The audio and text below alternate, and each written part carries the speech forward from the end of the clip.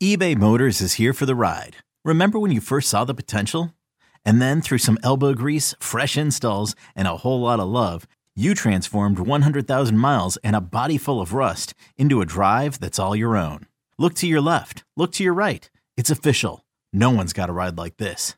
There's nothing else that sounds like, feels like, or looks like the set of wheels in your garage. With over 122 million parts, you can make sure your number one ride or die stays running smoothly. So there's no limit to how far you can take it. Brake kits, turbochargers, engines, exhaust kits, roof racks, LED headlights, bumpers, whatever your baby needs, eBay Motors has it. And with eBay Guaranteed Fit, it's guaranteed to fit your ride the first time, every time, or your money back. Plus at these prices, well, you're burning rubber, not cash. Keep your ride or die alive at ebaymotors.com. Eligible items only. Exclusions apply. You could spend the weekend doing the same old whatever, or you could conquer the weekend in the all-new Hyundai Santa Fe. Visit HyundaiUSA.com for more details. Hyundai, there's joy in every journey. This episode is brought to you by Progressive Insurance. Whether you love true crime or comedy, celebrity interviews or news, you call the shots on what's in your podcast queue. And guess what? Now you can call them on your auto insurance too with the Name Your Price tool from Progressive. It works just the way it sounds. You tell Progressive how much you want to pay for car insurance, and they'll show you coverage options that fit your budget. Get your quote today at Progressive.com to join the over 28 million drivers who trust Progressive. Progressive Casualty Insurance Company and Affiliates. Price and coverage match limited by state law.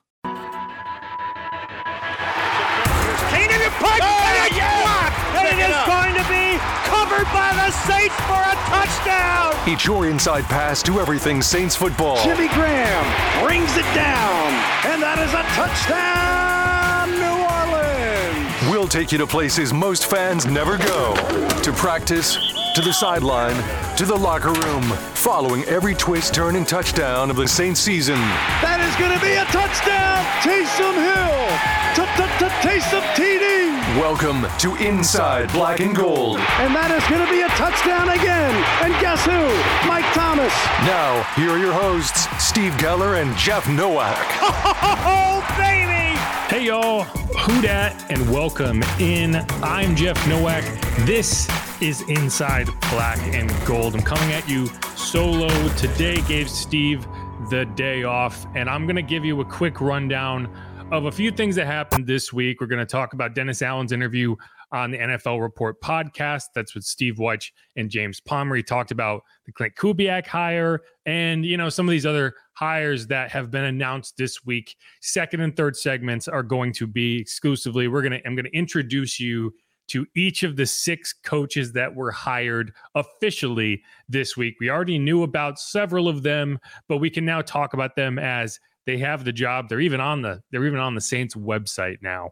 So we can officially say, hey, these guys work here. Now they need to get their official Saints headshots, because when you look at the Saints website for their coaches, it's a whole bunch of different shirts on there right now. But they're in there. I don't expect to see any more significant hires. I do think there is one opening in terms of you have one fewer staff member than you did last year. You don't have to fill that staff position. It would be an assistant to whatever. It might be a situation where you put Jari Evans into the Kevin Carberry role, and you just run with it. So you might see another assistant hired somewhere down the line, but either way, it's not going to be a big name or anyone you get super excited about. So let's put a pin in that for now, and we're going to move forward to the interview. Dennis Allen talked on the NFL Report podcast. He was asked about several topics, but primarily talked about Klint Kubiak, the decision to overhaul the offensive staff, to really rebuild the offensive staff. And this is the way I've phrased it as I've written about it over the past several weeks, is this is the biggest shift in offensive philosophy, just in general, for the Saints since they hired Sean Payton in 2006. Full stop. I mean, it really is that significant. The Saints have not done anything remotely close to this since Sean Payton took over, and that includes when Sean Payton left in 2021. and you could be critical of this decision, and I was critical of this decision. I'm still critical of this decision. Sean Payton went out the building, but they still ran his offense. They chose to stick with Pete Carmichael. They chose to retain that continuity. And so the offense was this weird kind of reflection of what it used to be, and run by someone who, while having a key role in it, was definitely not the architect of it in Pete Carmichael. And realistically speaking, when you look at the Klint Kubiak time in Minnesota, in terms of he took over an offense that was created by his father and understood it, knew it, understood how to run it, but didn't create it, right? And I think the results there kind of speak for themselves. And I think you saw similar things happening in New Orleans with Pete Carmichael, where the offense kind of felt rudderless. It was like you were just throwing things against the wall, seeing what would stick. And it was all to kind of maintain this shell of an offense around what you believe to be a roster that can win. It didn't work out, or at least, it wasn't an abject failure, right? It wasn't the worst offense in the NFL. And there are people out there who will tell you it was the worst offense in the NFL. You'll see rankings that put Derek Carr at number 29 of 32 quarterbacks, which is like, come on, y'all. Let's be realistic for a second about what we witnessed the last 2 years, and what goes on around the NFL and some of the putrid offenses in the NFL over the last several years. But it wasn't good by any stretch of the imagination. And that's where this team clearly found itself at a crossroads of, we got to do something. We got to rebuild something. And that's what you saw this offseason. You fired 8 offensive coaches. You hired Klint Kubiak as the offensive coordinator. It was a long search. I think you interviewed roughly a dozen candidates, maybe 11. I don't know. Dennis Allen talked about it. But a lot of that, I think, was driven by, you had to wait to interview Klint Kubiak until after the divisional round of the playoffs.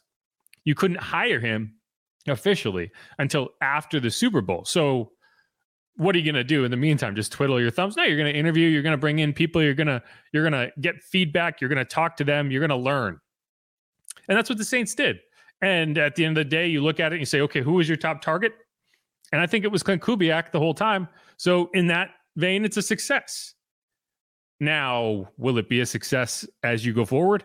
That's a whole different question.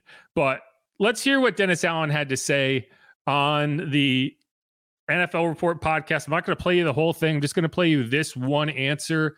It's an extended answer, but it is important. And he talks about Klint Kubiak, why the Saints were drawn to Klint, what they think he can provide. And, I thought it was a pretty illuminating answer. I'm going to link to the NFL Report podcast in the show notes and on the description on YouTube. So I recommend you go listen to it. It was a good interview. I'm going to paraphrase a good deal more of it, but it was about 10 minutes long. It answered a few significant questions, and I think they did a good job with it. So without further ado, here is that clip from the NFL Report podcast. Obviously, we went through an extensive search in terms of interviewing a lot of people for this position. I think we interviewed 11 or 12 offensive coordinator candidates, a lot of really qualified guys. I felt like, we really needed to do a deep dive into a lot of different schemes and a lot of different personalities that I wanted to really look at, what was going to be the best fit for the New Orleans Saints, for our players that we have here, and the things that we need to try to get accomplished. And I felt like Klint Kubiak was obviously the person of choice. And I've known Klint for a long time. I feel like I've known the family for, probably over 20, 30 years. I remember watching Klint's dad, Gary, play quarterback back at Texas A&M, growing up. So I feel like I've known this family. I feel like I've known this scheme for a long time. And I feel like this is the best scheme that gives your players the best chance to have success that's going in the National Football League right now. And I think Klint is highly intelligent. He's extremely hard worker. I think we've put together an outstanding staff with a little bit of a mixture of some older veteran coaches that have been there, done that with some younger, progressive mindset type of guys. And I think it's going to be a great mixture for our organization. So, yeah, I mean, you heard a few things there, obviously, and we knew this. This is something that we've talked about on this podcast. It's not exactly breaking new ground. Dennis Allen and the Kubiaks go way back.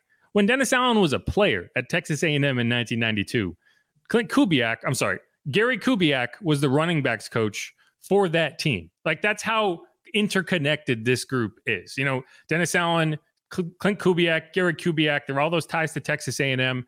And the scheme you're talking about now, this is another thing. You're gonna come in here, and I want to see Clint build his scheme. I want to see him come in and have his own idea of what this offense is going to look like.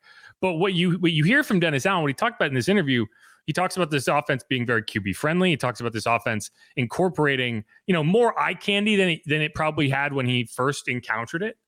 But at the end of the day, it all goes back to the Gary Kubiak offense, and you can call it the Kubiak Shanahan offense if you want. It all kind of goes back to Gary and Mike Shanahan with the Broncos in that system that was brought in. It's going to incorporate a lot of play action. It's going to incorporate a lot of wide zone. It's going to incorporate a lot of motion. And at the end of the day, it's a variation of this scheme that we've seen kind of running rampant across the NFL over the last few seasons. And it's not just the Kyle Shanahan version of this offense. It's a lot of different versions of this offense. But I think that's the idea, that when DA went into this offseason kind of wanting to rebuild this offensive staff, that's what he was looking for. And you're looking for something that can be quarterback friendly, that can get to the points of Derek Carr that he was succeeding at. And one thing Dennis Allen pointed to was later in the year, they got to the play action more often, more frequently, and they had a success in that. And, it's kind of interesting because I do wonder how much of this was Dennis Allen was kept on, and were there caveats involved in that? Because the point of keeping Dennis Allen on was to keep the continuity. And so how much freedom did the front office give Dennis Allen to rebuild his staff from the jump? And I would guess not a ton. I would guess that there was a lot, it's not an order, not an edict, but there's a strong suggestion that, hey, let's do this, right? And after 2 years, it clearly did not work. And I think you ended up giving DA a little bit more leeway to rebuild the staff. And that's what he did. He crushed everything that had been done. He moved everybody out that had connections to Sean Payton, basically. I mean, other than a few assistants, right? Other than like a Jari Evans and a Kevin Petrie, you're looking at guys who are pretty much his staff and his build. And one of the really interesting things that DA got into in that interview, I'm not going to play you the clip, but you can go listen to it if you want. He talked about how this offensive restructure is being looked at along the same lines as his restructure of the defense when he showed up in 2016 and worked with Rob Ryan. And there had been a lot of different ideas as to how the Saints wanted to run their defense to that point. There was a stretch where they tried to go 3-4, and you could say that was okay. You can say it worked, whatever. They didn't stay committed to that. They went back to a 4-3. You looked at the Seattle defense, whether you wanted to mimic that and do whatever. But it wasn't until kind of 2016, 2017 when DA was able to sit down and kind of take over the offense and say, this is what we're going to do. This is the scheme we're going to run. And we need to go out and find those guys. We need to go out and find the types of players that fit what we're doing. We're going to have a definitive plan. We're going to know what we're doing, and we're going to bring in players that fit what we're trying to do. There's going to be no more kind of allowing the rut to guide us. We are going to set our own path in terms of how we're going to operate. Now, we're going to live and die by that being correct, but I think that having a plan and sticking to it is the idea here, and it worked. In 2017, you brought in a bunch of players. You drafted Marshawn Lattimore. Remember, this was a team that had, prior to that point, not invested a ton of draft capital at the cornerback position. And the first thing you did in 2017, now obviously they wanted to draft Pat Mahomes. Sean Payton did, and I think if Pat Mahomes had been there at 11, the Saints would have taken him, but he wasn't. And the next course of action was to bring in Marshawn Lattimore, and he helped you redefine what this defense was going to do over the next several years and how they were going to play. And you saw this team really kind of lean into man-to-man concepts, two-man concepts where you're relying on corners on the outside to lock down and giving your safeties freedom to kind of roam. And you're going to have end-to-end linebackers, and you brought in Demario Davis, and he was the perfect fit. You've been trying to find a will linebacker that kind of matches that, and there have been fits and starts with Pete Werner, but you had that idea. And the reason I'm going into this is because that's the type of restructuring that Dennis Allen said he was looking for this season. And I think that tells you a lot as to how he felt about this offense over the last 2 years, and that it was a little rudderless, that you didn't have a plan, that you were kind of just throwing things against the wall and seeing if it would fit. And, call it whatever you want. This team is going to go into this season with a very specific plan in mind, and they're going to have to execute. Now, the questions become, and Dennis Allen alluded to this. He said that the offensive staff had been in the facility over the weekend. They sat down with scouts, and they're having kind of these pre-draft meetings, these February draft meetings where you're getting ready for the combine, you're getting ready for some of these visits, right? And it's going to be on the coaching staff to help guide the scouts in terms of what types of players are you bringing in, right? Well, what types of blocking schemes do you need to draft for, to prepare for? Who are you looking at in this draft class that can help you do that? And who are you looking at in free agency that can help you kind of adjust? The next question after that is going to be, who needs to be replaced? Because it does sound like this team is not beholden to what they've been doing. I think they're going to be willing to replace people on the offensive side of the ball. It doesn't sound like that's going to be at the quarterback position, but DA did mention the quarterback position when he was talking about the draft. So I do think that kind of tells you, hey, this might be the draft that you look at quarterback. And whether it's in the first round, there's going to be a few options that you can take if you get to 45, right? So I do think that you have to consider that. I was on a conference call with Daniel Jeremiah, and one of the things that he talked about, and I think is fair, this is an incredibly strong quarterback class in 2024. If you look ahead to 2025 and you look at what some of the scouts and the analysts are telling you, they're not excited about that quarterback class. And it's not that unusual, right? You go back a year ago, who are the quarterbacks you're looking at? You go back 2 years ago, and the only first round pick in that class was Kenny Pickett. And I would argue that the Steelers reached for him because he was a Pittsburgh guy and they wanted to keep the fans happy. Because what happened this year? He got hurt and then ended up losing his job to Mason Rudolph for a playoff run. What does that tell you about how much faith they have in Kenny Pickett? So, it's not a given that the quarterback class is going to be strong every year. So if you end up with a situation where you can go and get a guy this year, I think you're going to have to do it, because you're not going to bring in a new offensive staff and say it's Derek Carr or bust for the duration. You need to plan for the future. And I think that's how you do it. So there's going to be a lot that we'll see as this offseason builds. There's going to be a lot that this team has to install, a lot of decisions they have to make. But I do think you're going to get a pretty good indicator of how they feel about certain positions with how they attack free agency and who they bring in. Because right now, I think the offensive line is a huge question. Can you block the way you need to block with the people in the building? Can that be Trevor Penning? Can he win that job? I don't think they're gonna go into this offseason assuming that he'll win that job. I think you have to have a contingency plan. Can that contingency plan be Andres Pete? Is he a guy that you trust? What about at the guard position, the Cesar Ruiz? I think James Hurst, right? Max Garcia, there's not a lot of love there, in my opinion, outside of Eric McCoy, right tackle with Ryan Ramczyk. You feel good about it to an extent, and then all of a sudden you're like, yeah, but what if his knee breaks down on him? What do we do then? So those are going to be the next questions. But I do think that there's excitement here that Dennis Allen is being allowed to build his staff in the way that you probably should have let him do from day one.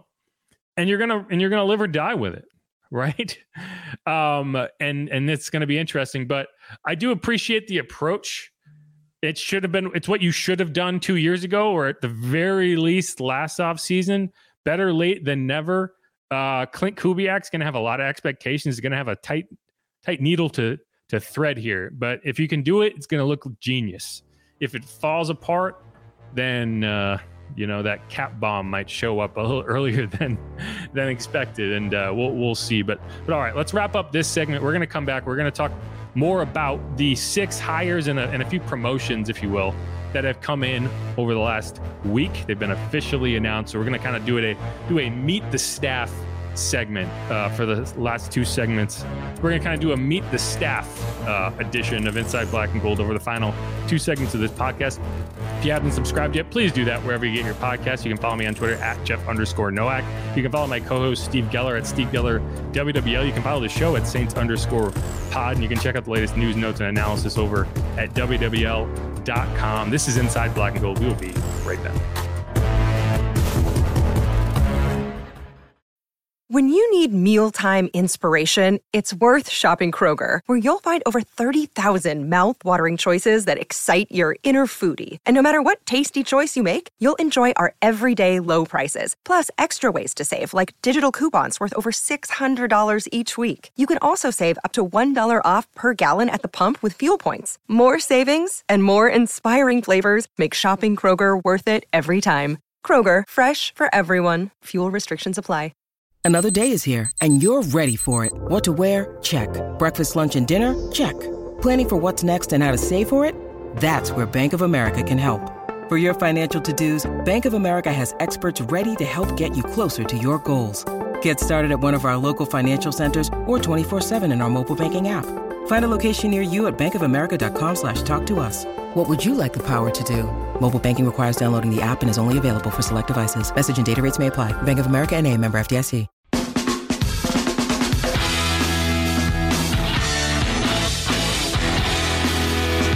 And we're back on Inside Black and Gold. I am Jeff Nowak. This is the Meet the Staff segment, and we're going to go through the 6 hires and 2 what I'll call promotions that have been reported on the Saints offensive staff. And the first one I'm going to get into is Jordan Traylor. It's been reported that he's going to be promoted to the assistant quarterbacks coach role, whatever you want to call it. It's not going to be listed that way. When you're an offensive assistant, you're an offensive assistant, and that's what you're kind of listed as. But he's sticking on the staff. Jari Evans is also going to stick on the staff. I expect him to be the assistant offensive line coach.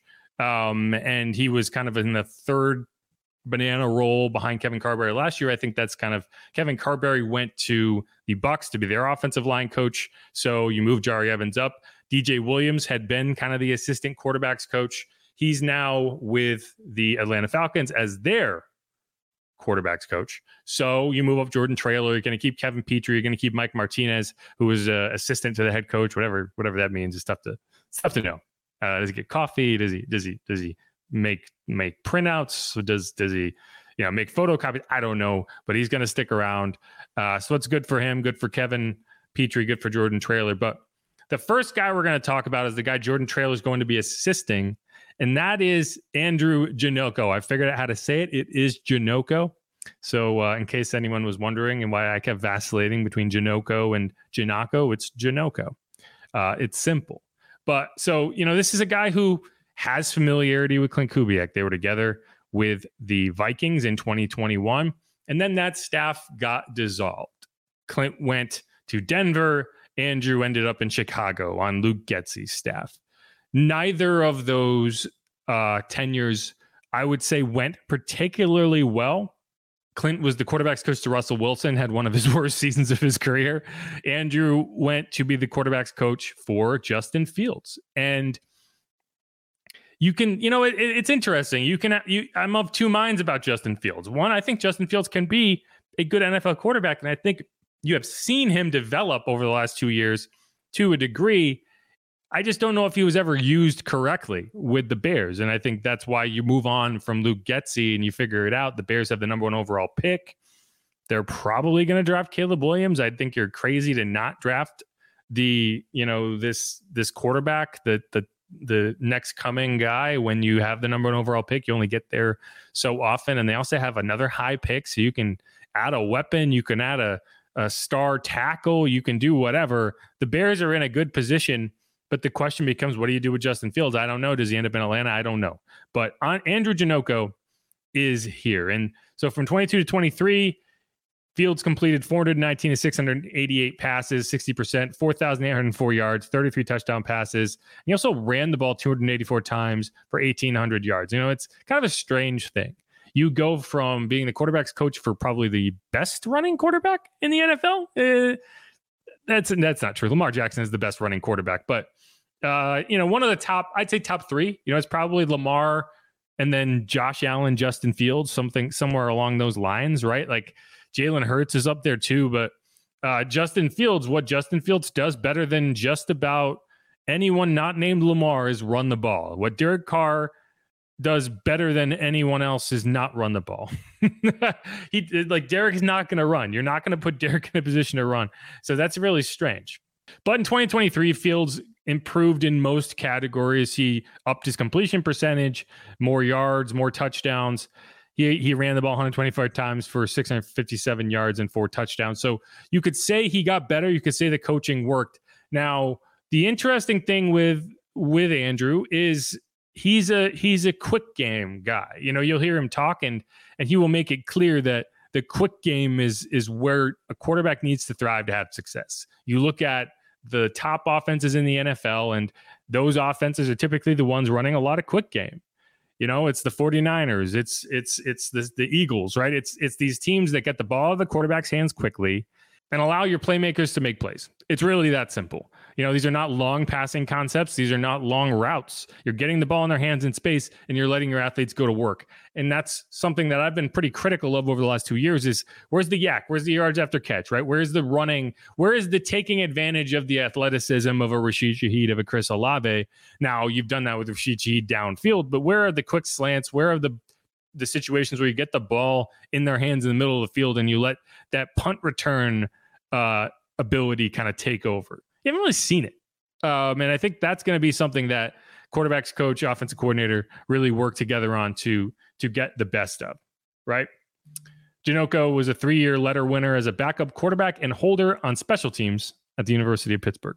You use that information for what you will.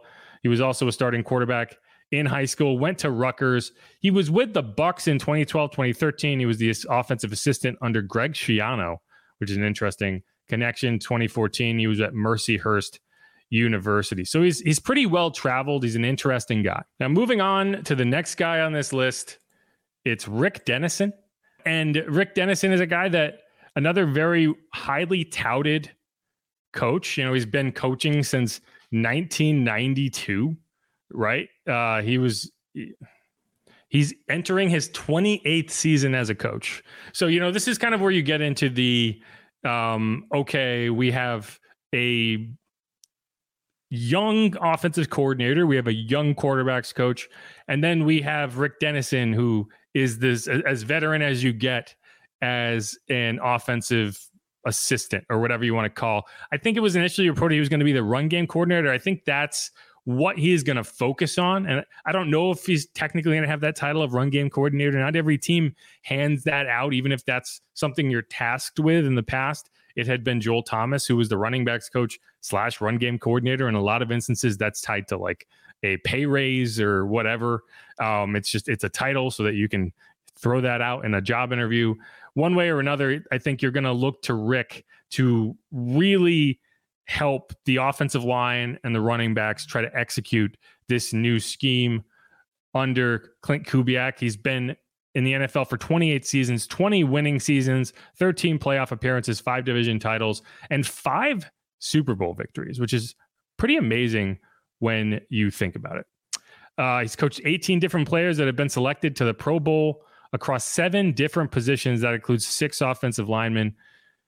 His rushing offensive average is 2,056 yards a season and 4.4 yards per carry while producing 14.8 touchdowns a season. So I think what you're seeing with the Saints is you're going to see an investment in the run game. And you're going to see an investment in getting Alvin Kamara in space, getting Rashid Shaheed in space, getting your athletes in space. And that's something that you're going to need Janocko. You're going to need Rick Dennison to really take a front foot on. This is a guy who's worked with Dalvin Cook Dalvin Cook prior to this season was one of the most consistent running backs in the NFL. The Vikings kind of moved on from a lot of these coaches, and then they moved on from Dalvin Cook. And you can say, well, look, he had a really rough season in terms of he signed on with the Jets. He never really got any attention there. I think he ended up with the Ravens late in the year. Never really, you saw a guy who looked old. So you can't really blame the Vikings for moving on from him. But one way or another, Rick Dennison worked with him. He also was with the Jets in 2018. He was with the Bills in 2017. He was with the Broncos from 2016 to 2018, the Ravens in 2014, the Texans 2010 to 2013. And then his longest stint was with the Broncos. He was there for 14 years. He was there from 1995 to 2009. He joined as an offensive assistant, obviously moved up. That's where he was a part of 2 Super Bowls. And the NFL and the Denver led the NFL in rushing from 2001 to 2005. They averaged 145.6 yards per game. And this was the Mike Shanahan heyday, right? So here you see these connections again with the Shanahan-Kubiak scheme of yesteryear. He's a guy who he played 9 seasons as a linebacker. So he's another guy, this is another interesting connection when you think about, okay, the Saints now have 2 coaches on the offensive side of the ball that actually played defense in college at Colorado State. Clint Kubiak was a safety at Colorado State. Rick Dennison was a linebacker at Colorado State. Both shifted to the offensive side of the ball. So, you can go back to Texas A&M, you can go back to Colorado State. Either way, these guys all kind of linked together in some way. Next, you're going to look at John Benton, the offensive line coach. I think everyone could look at this Saints offensive staff and probably agree you need to make a change at offensive line coach. I don't think anyone anticipated, okay, you're going to make changes all the way down the roster, or the coaching roster, the way you did. But hey, that's where we are. And John Benton is a guy that I think has a lot of respect in the NFL. It's another one of these, okay, we have some young coaches, we have some young position coaches. Now we have a veteran, and this is a guy who has been coaching since 1987. Another guy that goes back to Colorado State. That's where he began as a coach, 1987 through 1990. He went to Cal 1990 to 1994, then Colorado State again, 1995 to 2003. Interestingly, he didn't cross paths with Clint Kubiak. Clint was there from 2005 to 2009, so John Benton was already gone to the NFL. By that point, he joined the St. Louis Rams 2004, 2005. He was the offensive line coach. Guys like Orlando Pace, All-Pro. He went from there to the Houston Texans. He was with the Texans from 2006 to 13. So you're seeing these connections. The Houston, Colorado State. He was the offensive line coach in Miami in 2014, 2015. 2016, he was the offensive line coach for the Jaguars. Their sack total went down by 17 year over year after he took over the Jaguars. 2017 to 2020, he was with the 49ers. So here's another Shanahan. Here's another connection to the 49ers, 3-year offensive line coach. And then 21-22, he was with the New York Jets. He spent a year out of the coaching ranks. Now he's back. I think this is a guy who makes a lot of sense to kind of revamp your blocking structure in whatever way you need to kind of fit the Kubiak offense vision. And he's also a guy that I think has a bit more of a track record of developing talent, right? So hopefully this is a guy who can kind of take the mold of what you found with Trevor Penning and turn it into something that's able to get you where you need to go. Because to this point, you have not had that. So that's the first few coaching hires. Again, these are guys that we knew about. In the next segment, we're going to hear about a couple guys that came into the picture more recently. Wide receivers coach, assistant wide receivers coach, guys like that. But all right, this is Inside Black and Gold. So far, we've gone through Andrew Janocko, assistant quarterbacks coach Jordan Traylor, senior offensive assistant Rick Dennison, offensive line coach John Benton, assistant offensive line coach Jari Evans. One more note that I'll give you on Rick Dennison. We don't really know how the Rick Dennison-Kubiak combination as offensive coordinator is going to work, even though they were together with the Vikings. It was supposed to be Rick Dennison, Clint Kubiak, Andrew Janocko, these guys. But Rick Dennison would not get vaccinated, so he was promoted, whatever you want to say, shifted into a role where he was not in contact with the team. And I do think that had an impact on Clint, and we'll never know what that might have looked like with him in there. But I do think this is kind of an attempt to rebuild that in a way that we're going to actually see the results of that. But all right, this is Inside Black and Gold. We're going to come back. We're going to talk about 4 more coaches that have been hired. Stick around.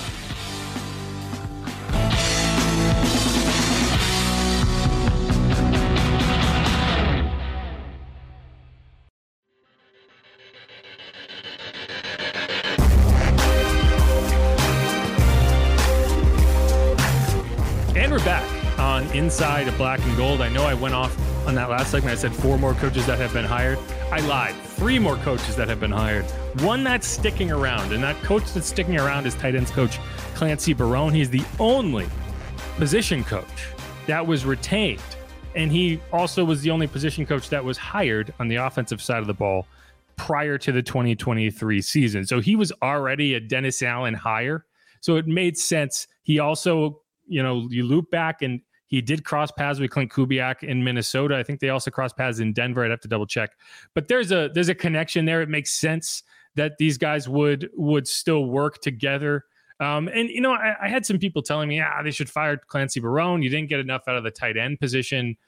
I disagree. I think that the tight end position was fine. I think the bigger question is, do you have the talent at the tight end position? And is Juwan Johnson that guy? We saw flashes late in the year that he could be that guy. I think injuries really impacted him over the first half of the season, and kind of the camaraderie with Derek Carr is a question of, okay, is it good enough? But I think keeping Clancy Barone is a smart move. Another veteran coach that kind of pairs with some of these other guys, and we'll talk about them here. The first one we'll talk about is the running backs coach, Derek Foster. This is a guy, again, you're talking about some veteran guys, some younger guys. He's a younger guy.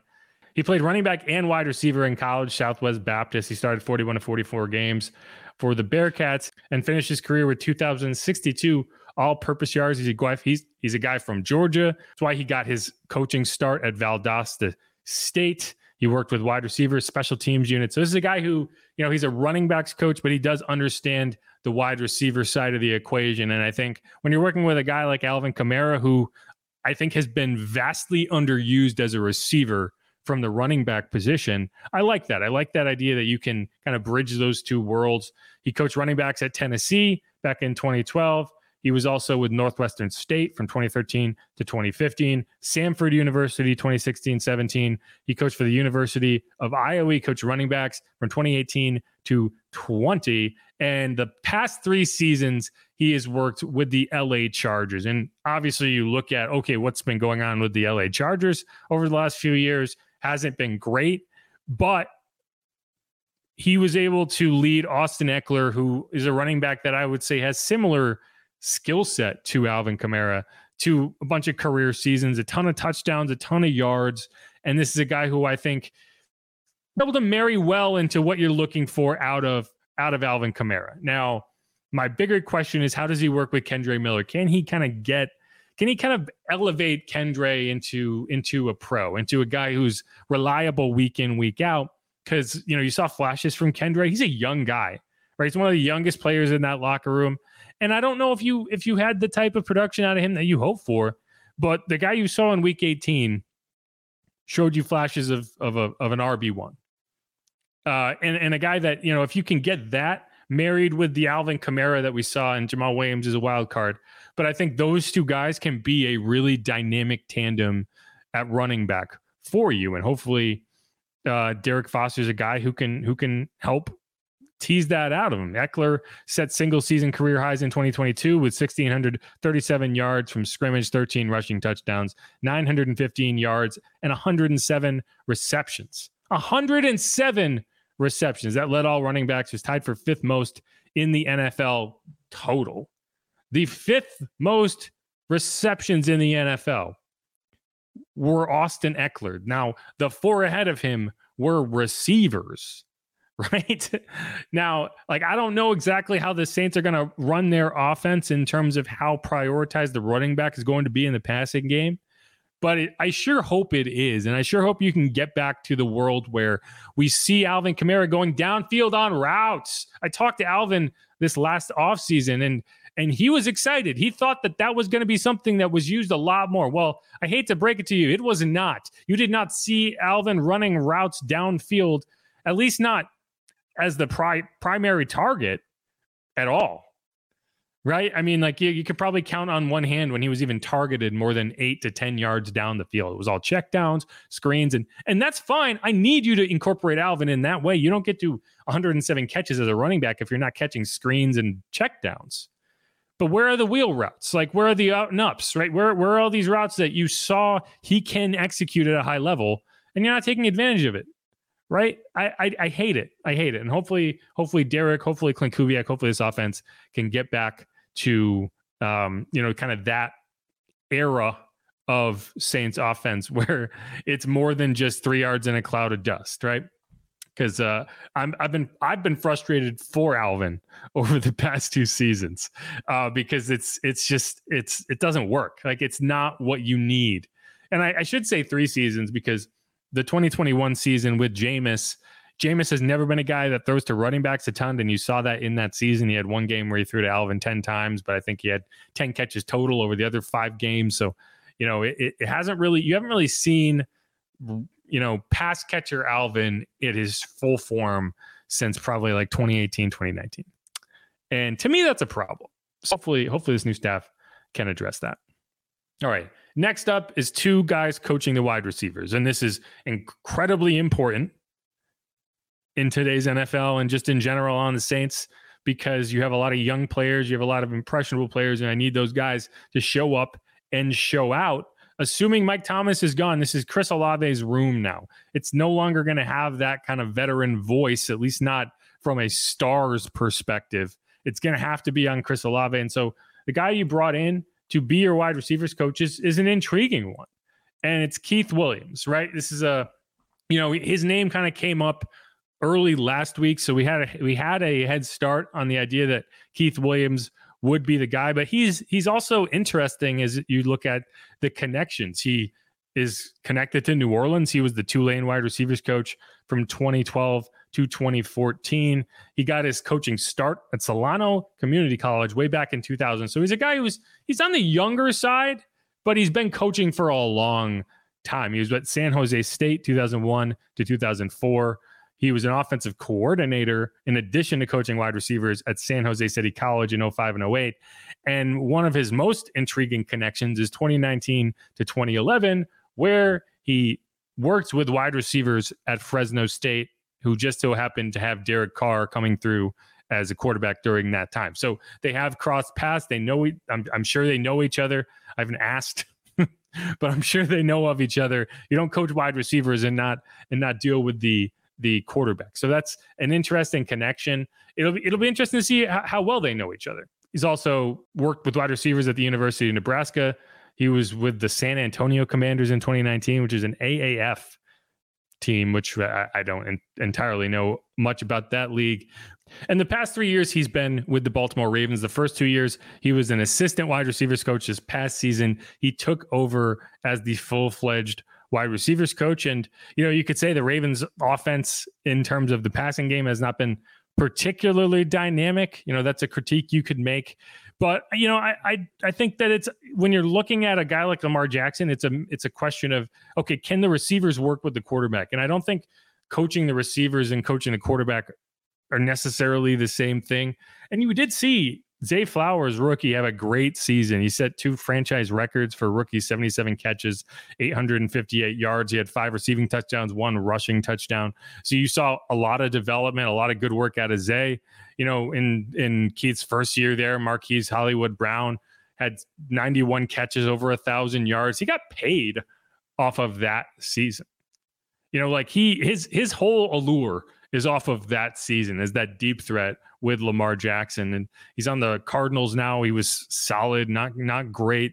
But no, I think this is a good coaching hire. I think a lot of these are good hires. I think you've got a lot of respect around these hires, and you're going to go from there. One last name, and this is the only name on this list that you would say, hey, this is a guy I had not heard his name prior.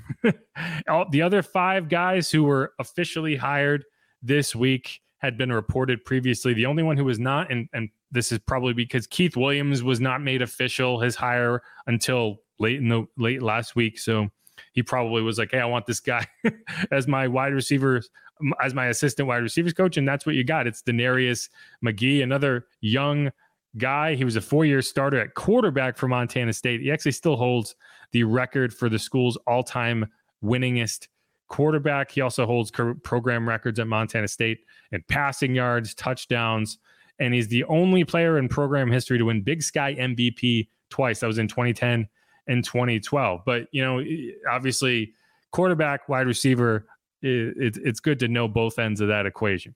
He got his coaching start in 2014 at Florida Atlantic. He also was at NC State 2 seasons as a grad assistant. Montana State went back as a coach from 2017 to 2019. He was in various roles there. And in the last 3+ seasons, he's been with the Houston Texans. Now, if you recall, Jerrod Johnson was one of the candidates for the Saints offensive coordinator position. He's the quarterback's coach on Bobby Slowick's staff.